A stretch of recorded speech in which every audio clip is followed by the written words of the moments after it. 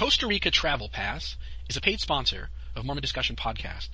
Costa Rica Travel Pass helps families enjoy Costa Rica flexibly, independently, and affordably. A family of 4 can enjoy a week in Costa Rica for under $1,200 plus airfare.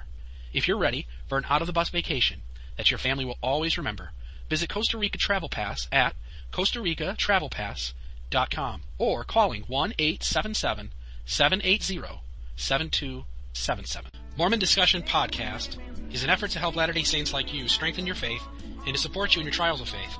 This podcast operates on the donations of listeners like you. To help this podcast, please consider making a donation at mormondiscussion.podbean.com on the right-hand side, about halfway down. Thank you.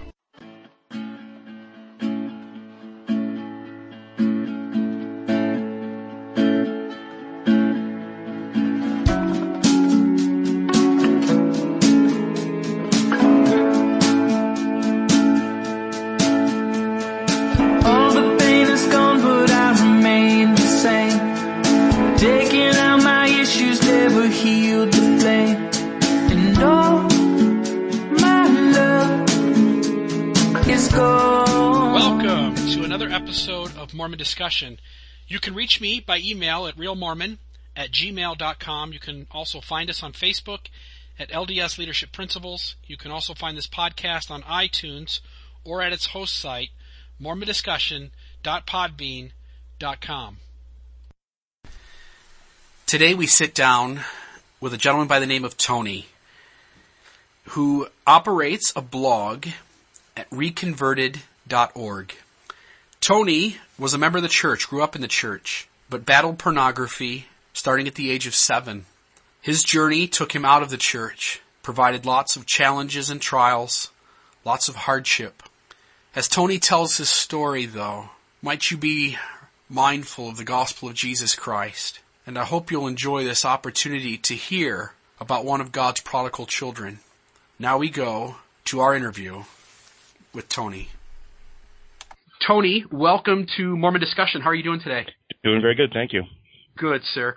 The reason we're having this interview today for my listeners so that they get a little bit of an understanding, I was asked by another listener to approach Tony, who has a blog at reconverted.org, and to get his story. Tony's story is one of leaving the church and coming back, which I always find to be a blessing to those who make up my audience, which is essentially those of you who struggle with faith or trying to figure your way through that paradigm.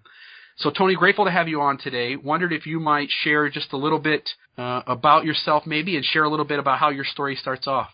Okay, well, I was born and raised in the church, and I've had all the typical life or church experiences. I went to the primary, the youth program, and all that.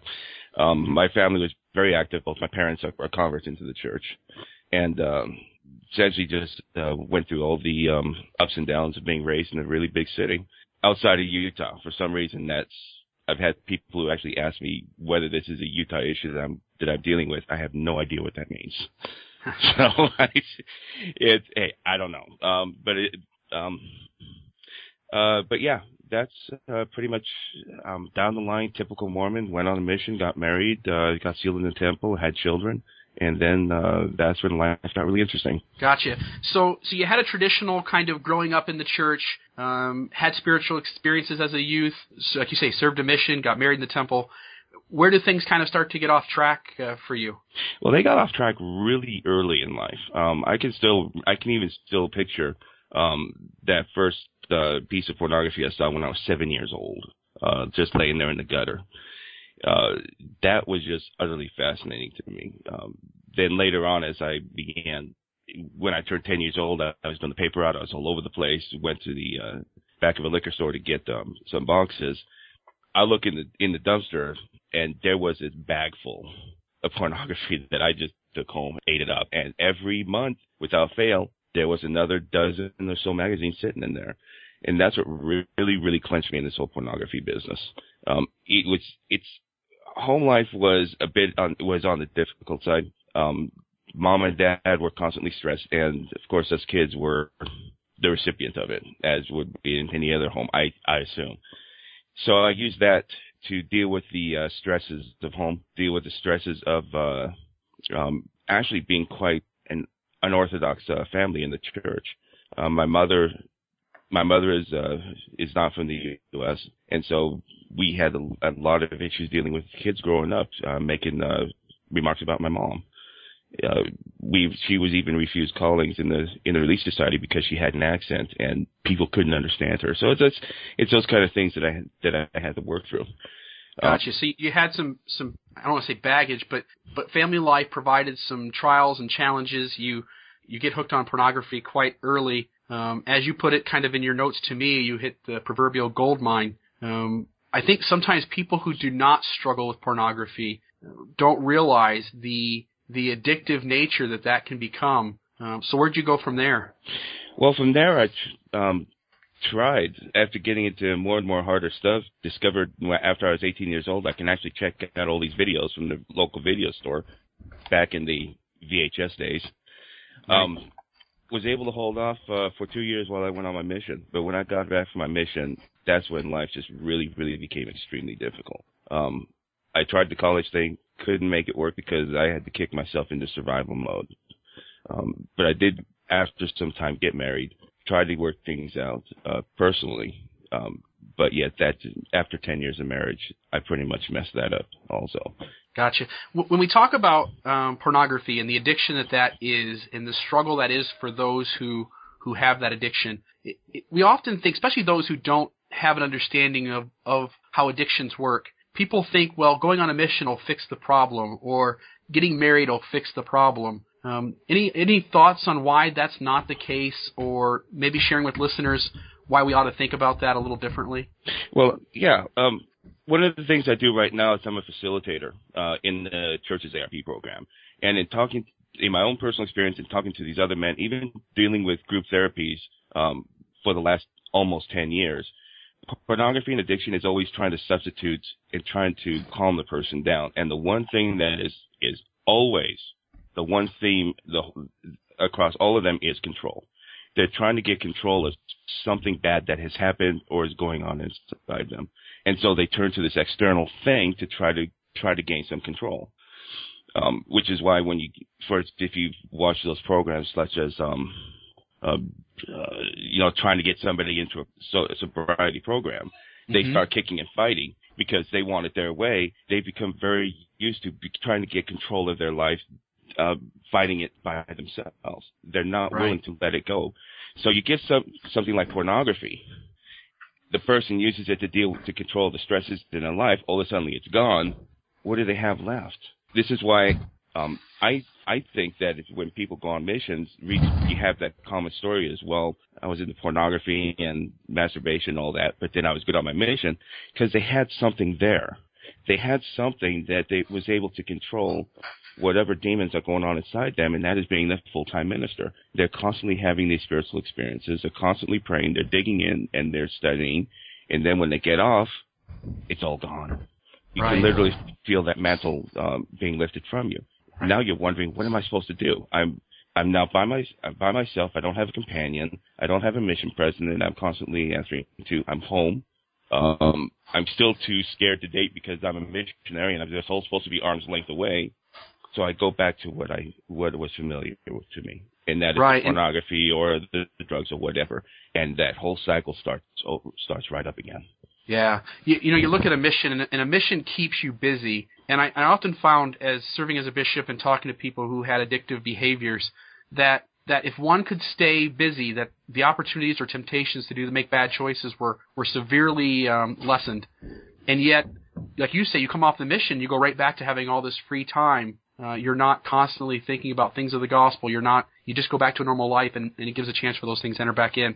So you struggled with pornography. You get married. You said that doesn't fix the issue either, right? That did not fix it one single bit. The only thing that marriage did was drag somebody else into my problems, quite frankly. Gotcha. Yeah, I married a wonderful, wonderful woman. She already had a child from her first marriage, which she let me adopt, and we had 4 more children after that. But I still had all these demons I had to deal with. It was during that time period that everything began to be really, really intense, and I started diving deeper and deeper into pornography because I not only had the stress of me, I had the stress of all these children, I had the stress of a wife, I had the stress of a mortgage. all this stuff started piling up, and things just got exponentially worse for me. You, like you say, you're in your marriage. That doesn't help at all. You're dragging somebody else into it. Where does your life go from there? I mean, what happens that kind of brings this to the low point? Where does this story go from there? Well, where the story goes is I started taking night classes. I was a Mr. Mom, so I dealt with all the kids and potty training them and all that. Great. I loved it. And I believe that's the reason why I still have a good relationship with my children, even though they're right now 1,600 miles away from me. But I began very slowly at first, and it sped up, breaking all my temple covenants. Gotcha. All of them. If there was a covenant that was made, I figured out a way how to break it. Both legally, both illegally, every way you can think of it. Then, after 10 years, it finally came to a head, and the legal system caught up with me. My wife became very tired of dealing with me, and things just really, I had to go with my wife in front of a bishop and had to admit to everything that I did. Right. And that pretty much sealed it. Yeah, that had to have been hard to do. When you say you looked, you found ways to break every temple covenant, I mean, at this point in your life, are you seeking to break those covenants, or just because of the choices you're making, those happen to get broken in the process? Does that make sense? Yeah. What kind of question I'm asking? Well, here's how my mindset was. Now I'm in the marriage. I'm trying to figure out a way to deal with all this. I am the guy who would lock himself in his office for 8 hours of the day and leave the kids out in the living room with a pile of Cheerios. That's how bad it got for me. Right. So college, the young women there, just not paying attention to what it should have been important to me. So it wasn't that you were being intentionally rebellious. It's just that you were so deep in these problems, these issues that consumed you, that along the way temple covenants got broken. That was an unfortunate consequence of you and your struggle and the choices you were making. Yes, because at a very young age, all my boundaries as to what was appropriate got blown away. Gotcha. I was still stuck in the emotional state of a 10-year-old, basically. Gotcha. That's what I was thinking. I just needed to for me, make me feel good, try to calm my inner child down. And so the temple covenants all of a sudden became unimportant, almost non-existent. It didn't matter. That's not what I was thinking of. I was thinking of, in a very selfish way, me. Gotcha. So this catches up with you. The legal system is after you for the choices that you've made. Mm-hmm. You go in to sit down with your bishop, with your wife with you. You have a conversation with him. I assume that ends with some type of church discipline.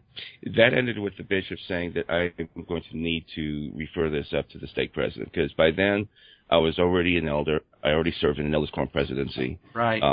And the type and the number of offenses that I did left no choice. So the stake president had to come in. And one thing I will say about my stake president at that time. One of the issues that I see with the church is that it deals very, very well with the sinner, because we all teach faith, repentance, baptism. You can get past your sin, but the victims are left out there somewhere with very little support. And what they get a lot of times is these victims will then move out of the ward. They move closer to their family, or they have to move somewhere else because there's a separation, and they're somewhere where there is no support. And so I'm here still in my home ward. My wife was by then moved out with the kids somewhere else, but our stake president was really, really good about pulling her in, talking to her, giving her the comfort and the guidance that she needed. And I thought that was a really, really rare thing that happened, and it just made all the difference in the world for her, because it helped her get through all the madness of what was happening and how much worse it was going to get. Yeah, you're right. We often look at the sinner and we want to get them back on the right path and be of help and stand in the place of the Savior with them. But we ought to also consider those who are affected by these decisions. So that's great that you had a great stake president who did that. For my listeners who don't know what Tony's talking about in regards to disciplinary councils, disciplinary council is generally held at the local level, at the ward or perhaps the branch. But what you'll find is that when priesthood is held by the person who committed a serious sin, and the sin is serious enough that person's membership in the church might be affected, at that point it automatically becomes something at the stake level. So you go into a disciplinary council with your stake presidency, members of the High Council. Yep. How does that end? That was, I've heard people say that these disciplinary councils, that they felt the spirit, it was wonderful.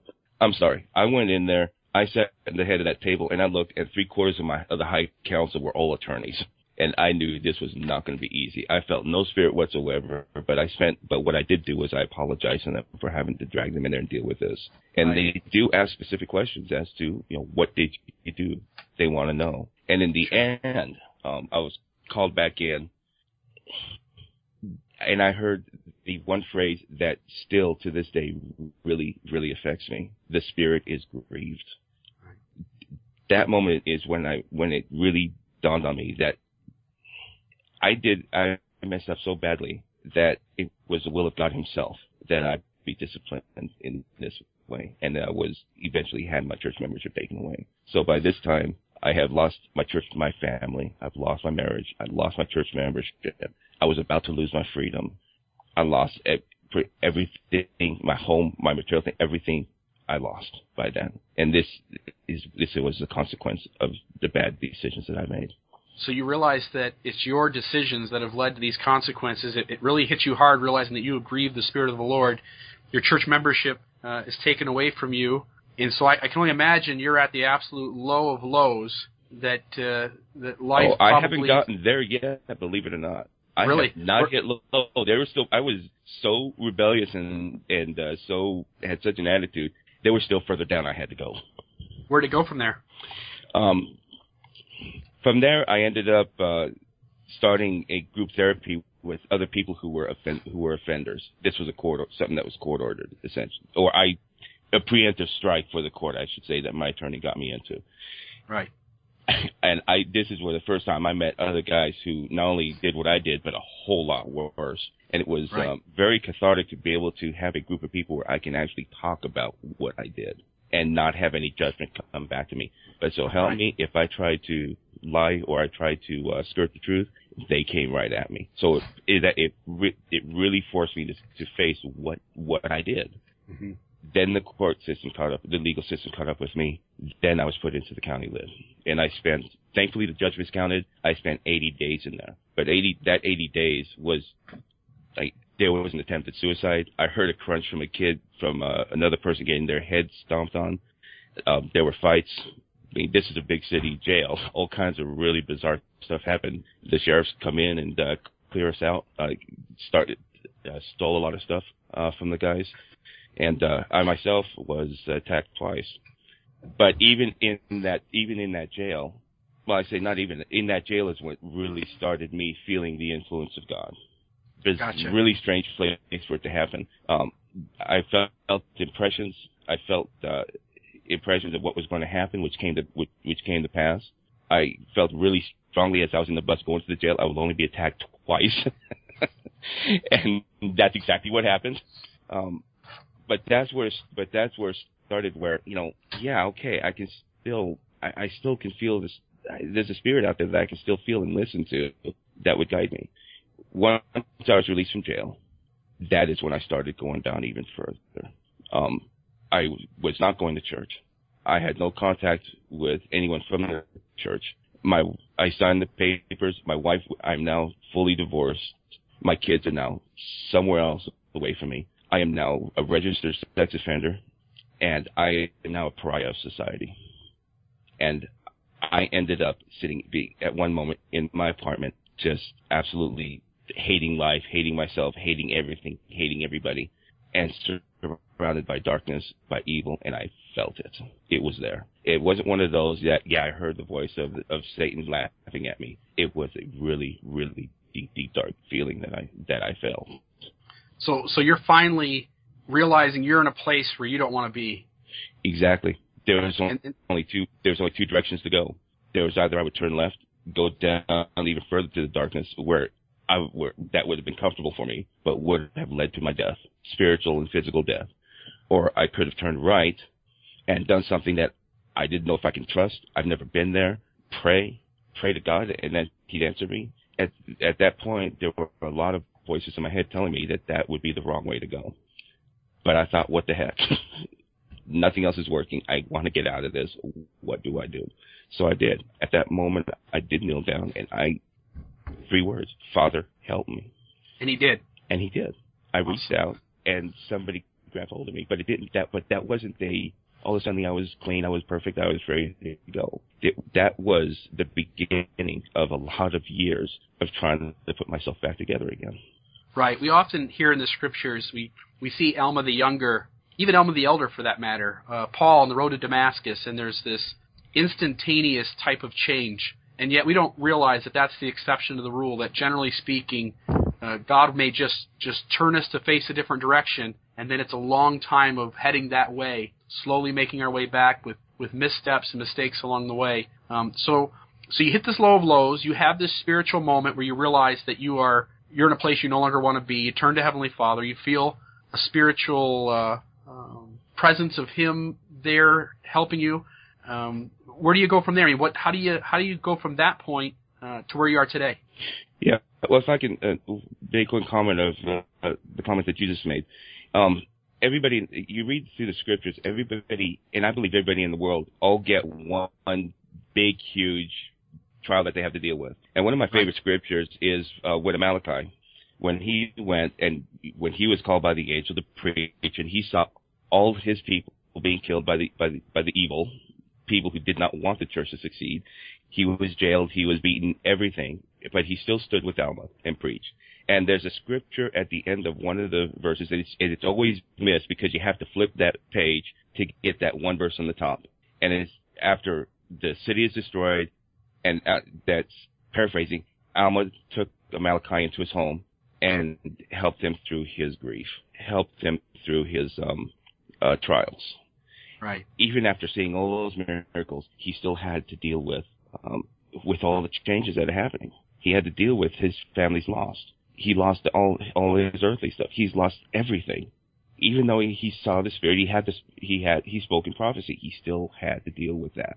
And to me, that's what everybody's got to deal with. So that's why I kind of see myself as still being a typical person. I still had to deal with all the trials and that I believe is what was a catalyst and affected the real change in me.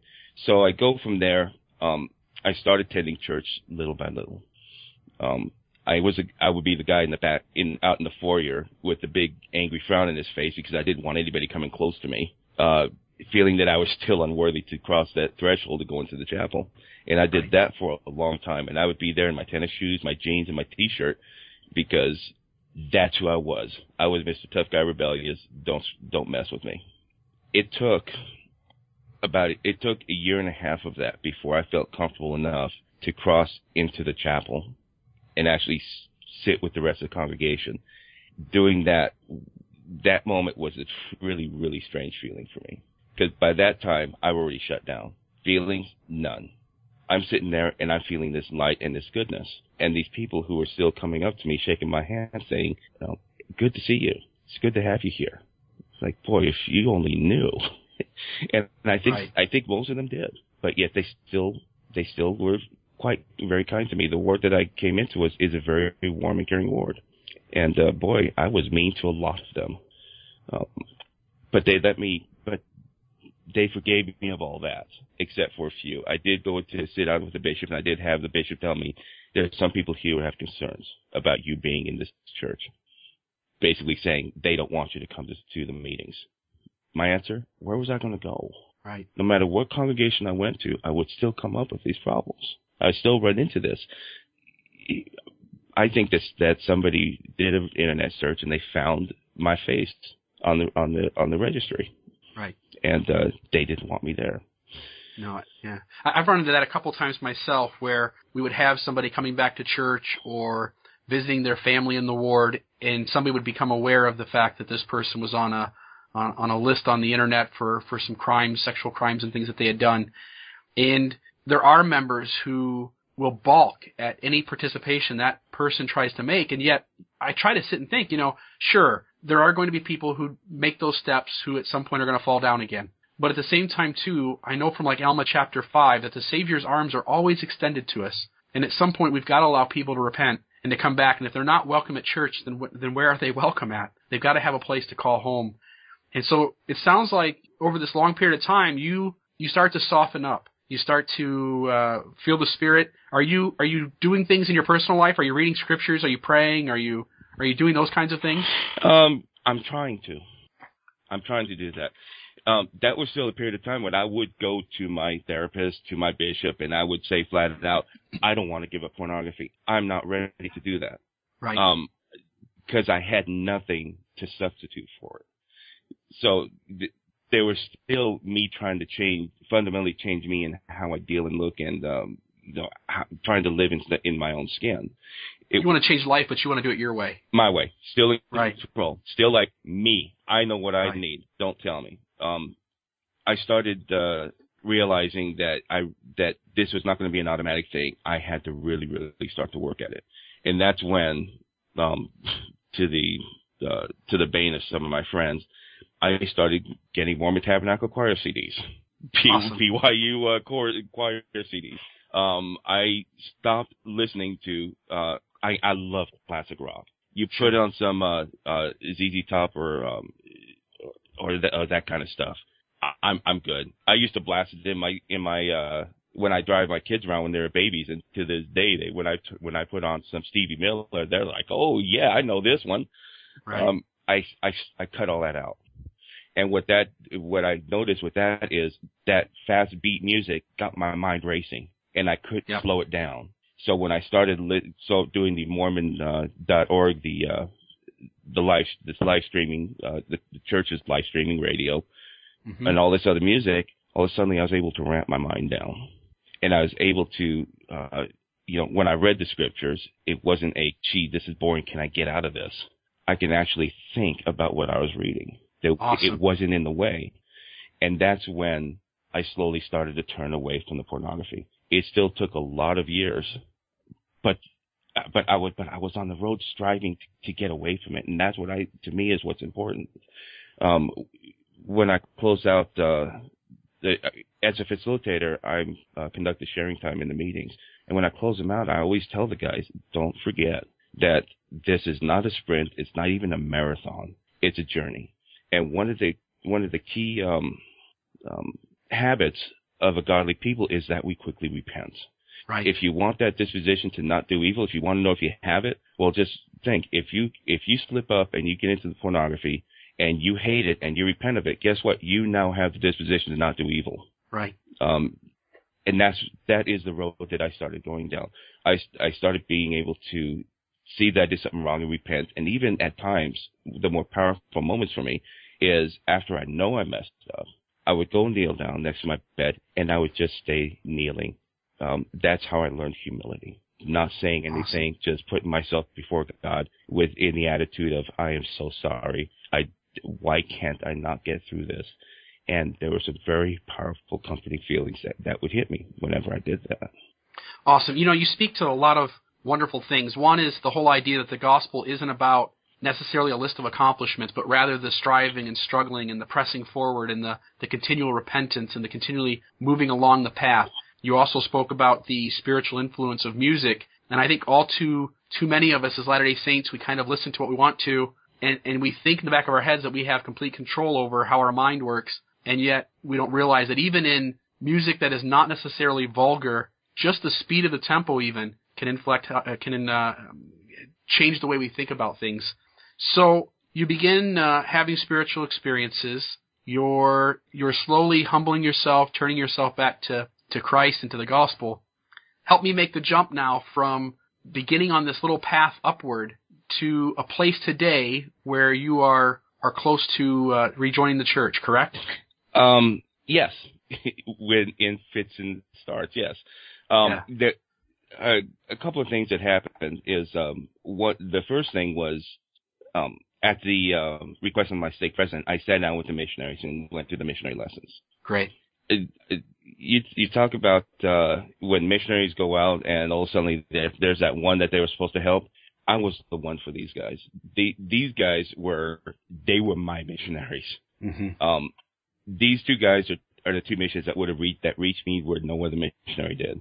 And so we sat down with did the lessons. And at one of the lessons, we read through King Benjamin's sermon, and we spoke about the conscience of peace.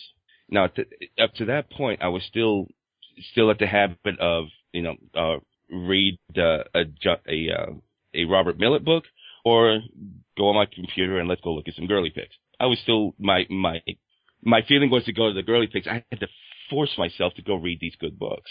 Right. I was still haunted by the guilt of what I did to my marriage, what I did to my wife, what I did to my children, of the swath of destruction that I left behind. And I was sitting there listening to these guys telling me about this conscience of peace, and I started yelling at them. I brought one of these poor missionaries to tears because I was ticked off. Why can't I have that? Mm-hmm. I went from there straight home, and I knelt down, and I'm now yelling at the Lord. I've come back to church. I'm reading my scriptures. I'm doing my best to stay away from pornography. I'm trying my best to do everything that I felt is right, that you told me is right, following the counsel of my bishop, my stake president. Why can't I have this consciousness of peace? And that's when he gave it to me. That moment, I just knelt there for at least 5 minutes and just enjoyed the warmth, the light of God as he just poured out his love right on me. And that very moment was when I changed from having the predilection of trying to look and doing bad things to look and doing good things. That is where my fundamental change really happened. And from there, I began to look at pornography less and less and less. Got more and more active in church, even to the point where I was given a stake calling. And that forced me even further out of my shell because I broke that veil of only dealing with the people in my ward. I was now going all over the stake, and I was making friends and talking to people all over the stake. And one of the things you need to understand with a person who's been excommunicated, who all of a sudden has a stake level calling, he's going to a high priest or a clerk or somebody and saying, this is what needs to be done. It's really intimidating. But yet that's what I needed to do. The stake presidency would ask me for suggestions. My word, I give it to them. So I got access to the stake presidency. I had access to all these people. So when it came time for my, when it came time for the first time, my stake president wanted to hold another hearing to bring him back in the church. It was almost comedic because I slipped down the path pretty far, and I got involved with someone that I shouldn't have. And so it was almost great. I'm sitting in the stake president's office laughing my head off because I cannot believe what life I'm leading. I'm confessing this to him after he said, okay, we need to get you with the high council, telling him, no, I can't. And I'm looking at him, and I can know that he wants to jump across that desk, bludgeon me, and baptize for the dead. He just absolutely was fit to be tied. He couldn't believe I did that. But I was still what I discovered from that experience is that I was still trying to get companionship. It was still a weakness of mine. Right. A year later, I'm now ready to go before the high council.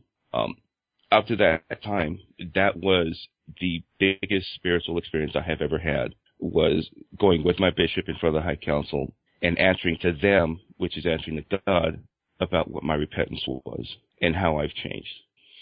Neat. A couple of questions. You mentioned having this assignment or calling at the stake level. Now you're not a member of the church at this time. No, I am not. But they gave you some kind of responsibility within the stake level. Yes, they did. They made me the assistant stake technology specialist. Awesome. When the first counselor interviewed me for this, I knew they were going to throw my name in there. I knew I wasn't going to get it. I'm an excommunicated guy. Right. What are they going to give it to me for? The first counselor sits me down and says, we discussed as a presidency. We put it before the high council. We all agree. We want to extend this calling to you.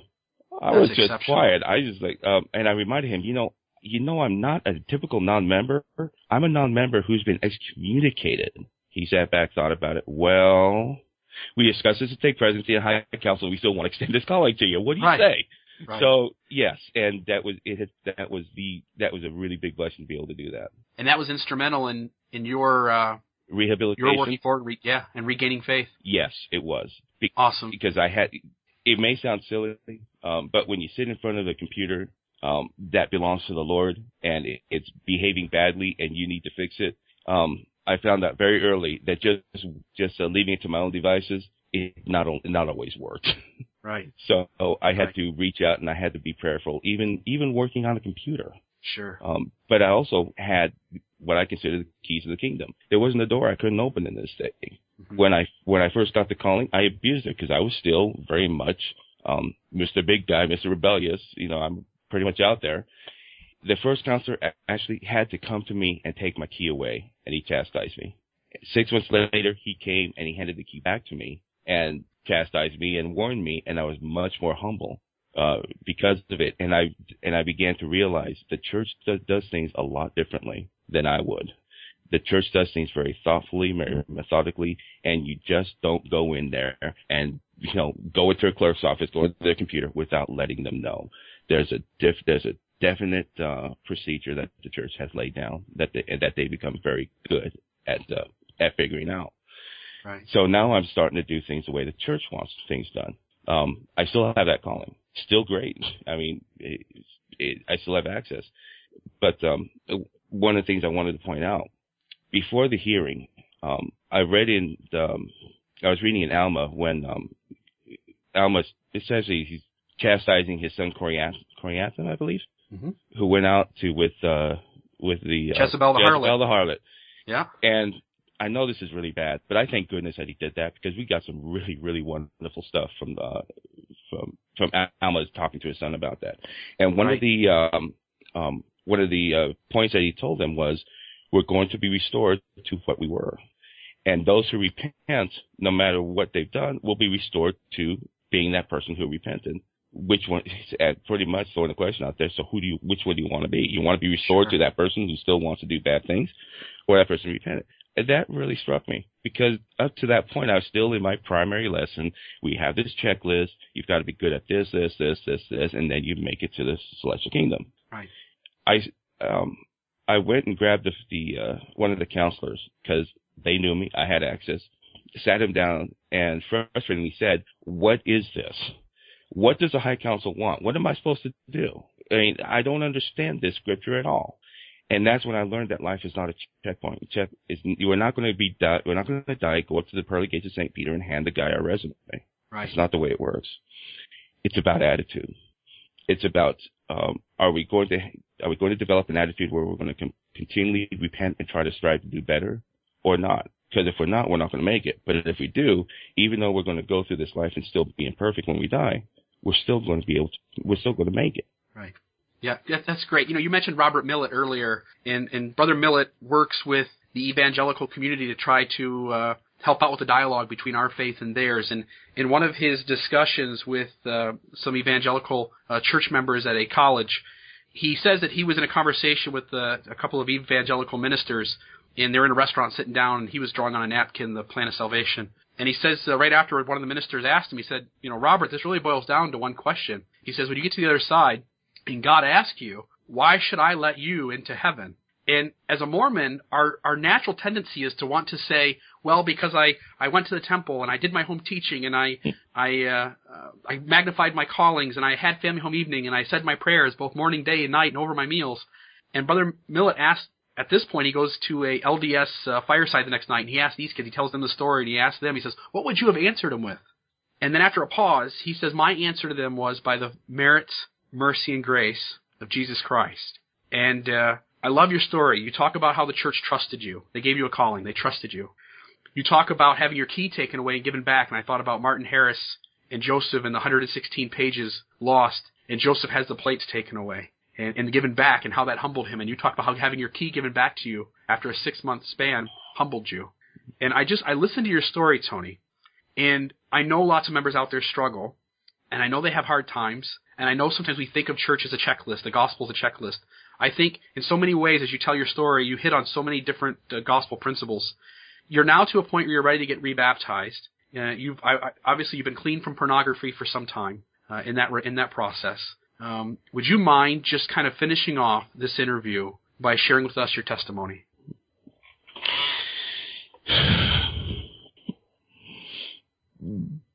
My testimony. My testimony is that probably the biggest lesson I learned is that the gospel is simple. It really is.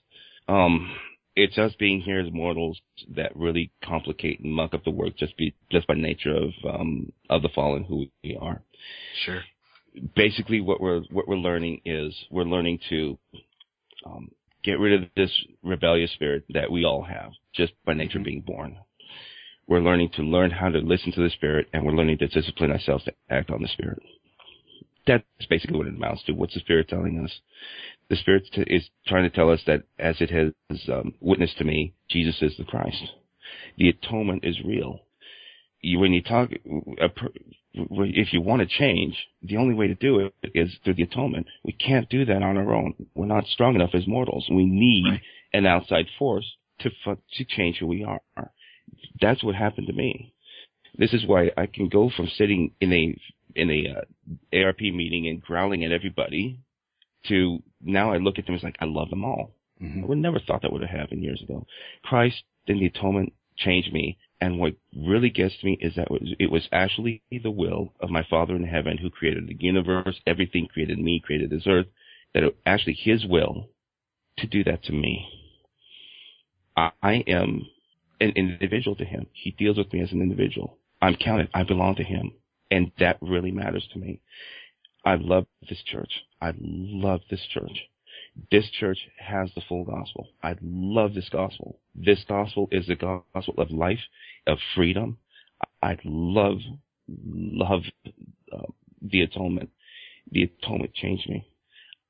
And just recently, you caught me where this past Sunday I was rebaptized. Awesome. I'm a member of the church again. 9.5 years.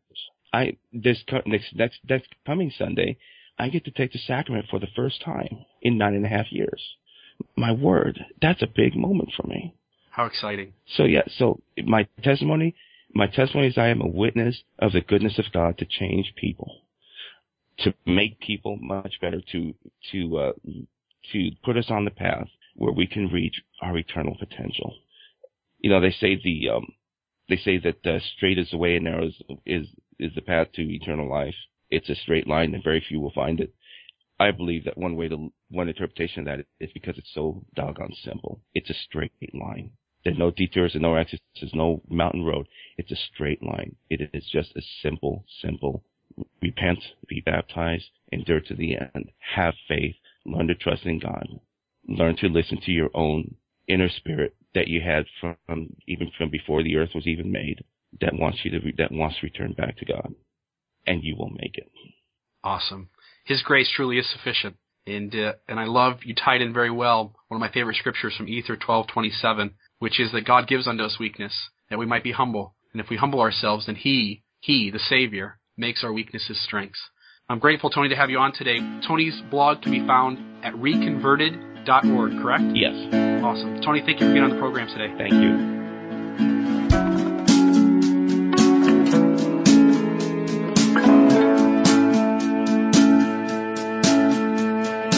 All the pain is gone, but I remain the same. Taking out my issues never healed the flame. And all my love is gone. All the pain is gone, but I remain the same. Taking out my issues never healed the flame. And all my love is gone. They say